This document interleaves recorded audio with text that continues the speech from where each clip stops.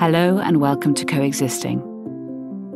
It's 2020 and due to the coronavirus making its way across the world, we find our towns and cities in lockdown in an effort to slow the pandemic.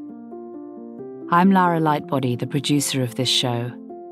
Apart from the COVID headlines filling our screens, I was curious to hear how people were living day to day. So I asked the same 8 questions to people in different countries to get a glimpse of their lives during their version of shelter at home. The questions I asked cover life right now as that person is living it. What day of shelter are you on? What are the rules in place? What is it like in the streets where you live? What practical advice has helped you at this time? What is your most memorable moment? And what would you say to someone who is feeling low today? It's part information, part human story archive, but mainly trying to get an uplifting bent on this insane situation we find ourselves in, and at the same time preserving these memories in audio, memories that will, in a few short months, be forgotten. So, plug in those headphones or that speaker, grab a cup of tea or a glass of the good stuff and take a seat. This is Coexisting.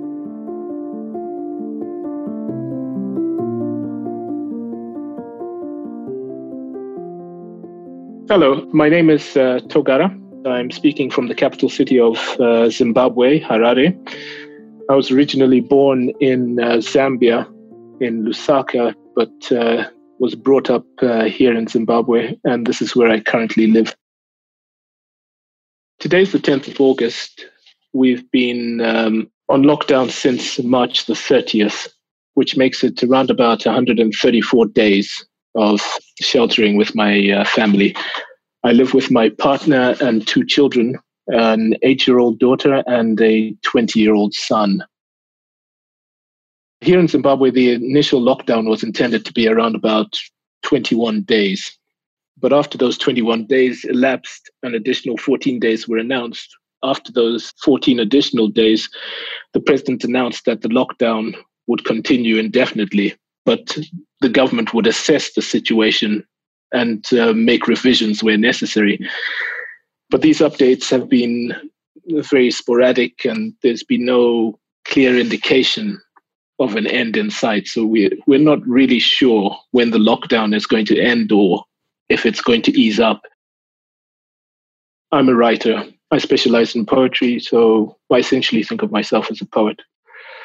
But being a writer, I'm used to spending parts of my day isolated. But sheltering at home with my family has changed the dynamics of how I work. So I've had to become very flexible with time because I have to share time with my partner, who is a filmmaker, and my daughter, and we all share the same office. Me being a writer, I've had to find pockets of time within the day where I can work uninterrupted. So a temporary solution to this is waking up much earlier than I usually would. I will normally wake up at around about 4 o'clock in the morning and work until around about 8. And then my daughter starts her online schooling at 9 o'clock. So I'll have an hour or so in order to get breakfast ready, wake up my daughter and just have her settle down so that she can be in the right frame of mind to start school.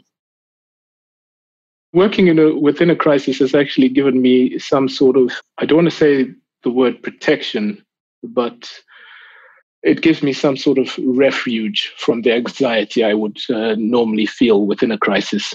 Because when I sit down and work on a piece of paper, or be it work on my computer, I'm absorbed by the world within which I'm stepping into. So it is sort of like a relief from the tensions which are within the actual existing world around me. I can step into a bubble of creativity and meander through that world. And then when I step out of it, it's like, oh, I'm back. Here's the shock. So I look forward to being within my creative world. The situation in Zimbabwe is complicated by the collapse of our economy and government corruption. This corruption and mismanagement has led to the deterioration of the healthcare system. As a result, doctors and nurses have been on strike. Hospitals are not equipped for the current pandemic which we're going through. A few weeks ago, there was an activist who called for Zimbabweans to demonstrate against the corruption. This demonstration was supposed to take place on the 31st of July. Many believe that the Zimbabwean government has used this protest as an excuse to clamp down on those who are speaking out against the government. So leading up to this planned demonstration, a number of journalists and activists were arrested. And since then, there's been a curfew nationwide from 6 p.m. to 6 a.m. At the moment, our movement is restricted to only moving around when necessary. So we can leave our houses for essential services within a 5-kilometer radius of our residences. We have to wear face masks at all times when outside our houses and observe social distancing practices. But having said that, I have to think about the larger population of the country. It's easy to say that we should follow these practices, but there is a majority of people who are living in high-density areas and those who work in the informal sector who sell produce in crowded markets. I think it's very difficult to try and implement some sort of social distancing. When we initially went into lockdown, it was a very tight lockdown. All markets were closed, most shops were closed, and then it eased. Then we had a bit of a spike, and there was the planned demonstration which was coming in. So government took measures to say, no, look, we need to tighten up on the lockdown. But there is a sector of the population who rely on selling their produce on a daily basis. And it's very difficult for them to be at home for a stretch of, let's say, 1 week or 2 weeks. They have to be out on a daily basis trying to make $1 or $2 for that day to get through that day. It's currently 5:30 in the afternoon, early evening. The sun is beginning to set. In about half an hour, it should be dark out in the yard. There's not much I can hear apart from maybe a few birds getting ready to settle down for the night. Outside my window, we've got our dogs who are outside. I can see one of the dogs who's walking by. He's just most probably woken up from a nap in the sun, but the sun is gone now. It's very quiet. It's much quieter than what it would be on a normal day. Every day I wake up, it feels like it's a Sunday. It sounds like a Smith song, but that's how I feel. There's this quietness which is just around in the neighborhood. It's an eerie sort of a silence. You can hear the birds, but you don't really hear that noise or that humming on the street. 134 days, yeah. It's a very long time. Within the room I am sitting in, it's basically crammed with books and all the books I love, and also books from the owner of the house who we rent from. That's a gift in itself. I feel that I'm surrounded by words, and words are things that I love. So it's a very comforting space to be in. One of the most profound things that this pandemic has brought about, and particularly sheltering with my family, is getting to know my family in a more intimate way than what we had done before. Before, everything was a rush. It was either a rush to go to school, it was a rush to pick up somebody from school.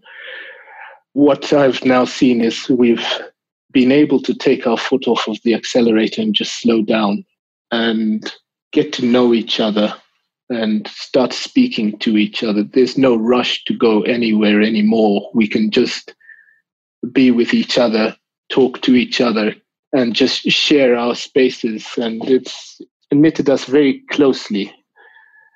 It's a strange thing to come out of a restriction that you can now have an opening up, which gives some sort of a freedom. It's something I don't think we would have had if we were still in the mad rush of life which was there before. Now everything is slowed down so that we can enjoy each other's company and love in a way that we hadn't done before or appreciated before. In the beginning, there were certain frustrations in connection with your freedoms of movement. But as time went by, we saw that there are certain times when you don't necessarily need to move. Within those times, we were finding out that home was the place where you were most comfortable. Now I think we've settled into some sort of a rhythm where we know we're going to be at home. We have to respect each other's spaces, give each other some sort of time to have maybe time for themselves, but also enjoy the time we have with each other. 3 things that have helped during isolation. The first thing which has helped the most is trying to stay positive, looking for the positive aspects in whatever comes about and looking for the positive things in the future. And I think another thing that has helped a lot is keeping a schedule. This helps me out particularly with my work and also just going through the day. So keeping a schedule, knowing what time I will wake up, trying to do the work I have within that time frame. So I know I've got my personal time, and once my personal time is fulfilled, then I can apply the rest of my time to my family and my partner. That helps me feel more at ease when I'm going through the day. Another thing which I found which has helped quite a bit is once in a while just mixing things up and doing something completely different which I wouldn't normally do. Maybe that could be a meal or doing something in the garden or something unexpected which will just give some sort of variety and surprise to that day. The garden has become important to us over this time of lockdown. The garden has got a lot of fruit trees. It's got a lot of flowers. I think we would struggle as a family of 4. And sometimes I hear about other people just being confined within doors. We've got a space where we can actually go outside. We can grow our own vegetables. We can pick our own fruits. Just even being outside, to sit outside and read, that makes you feel very grateful for the things you do have. In Zimbabwe, I think you've got areas where there's 3 or 4 families living in one house.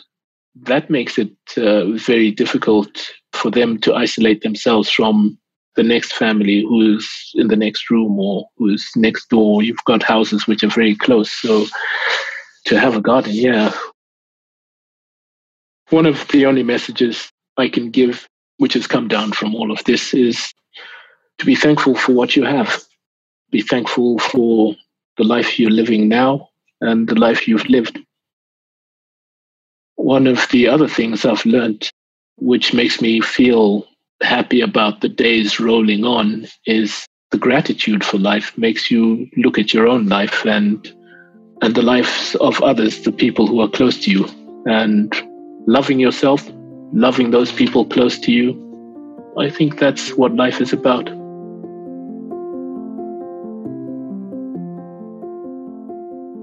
Sundogs, Section 3. A warm Sunday evening after the Tokyo parade and the emperor's death. My wife asleep in my arms. A breeze at play on shoshi screens as I drift off and dream of ghosts and the white continent. Dogs burrowed deep beside the tent, all asleep. The tent's canvas flap parted to reveal the Antarctic sun squatting low on the ridge. The sun burnished like a yellow amethyst. From the lip of the ridge, the sun never leaves but hovers above the serrated edge, waiting for straps to lash sledges, for dogs to bark and strain tow lines and move. Only then does the sun slightly rise as the campsite vanishes back into an undivided landscape bright with atonal calm. Our shadows scribbled over our shoulders like illegible scripts of wire. Along a stretch, fractured black with veined crevasses. The weight of the continent groans like a beast waking from a century's sleep. We turn back and listen and say nothing, continuing north over the ice field, until the sun angles down and a hand falls on my shoulder. And without a word, we look out where the sun hangs delicate and strange, a bright mass with 2 parhelia burning at her flanks. The vision drawing us to stare out to where men had only dreamed to roam. 2 bright halos linking a trinity that had come as quietly as it would go. The air dismantling the miracle. And soon enough, the sun walked alone, drawn out to the horizon to crouch, then crawl, and slither into frozen dust, like a thread of frayed silk.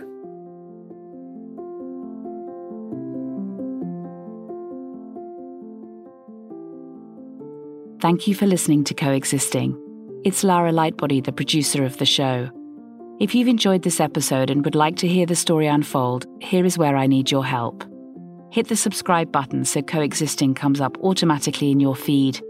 Secondly, write a review and rate with stars, especially if you listen on Apple Podcasts. And if there's anyone out there that you think would make a great guest, just get in touch. I'm on Instagram, Facebook, or LinkedIn as Coexisting Podcast.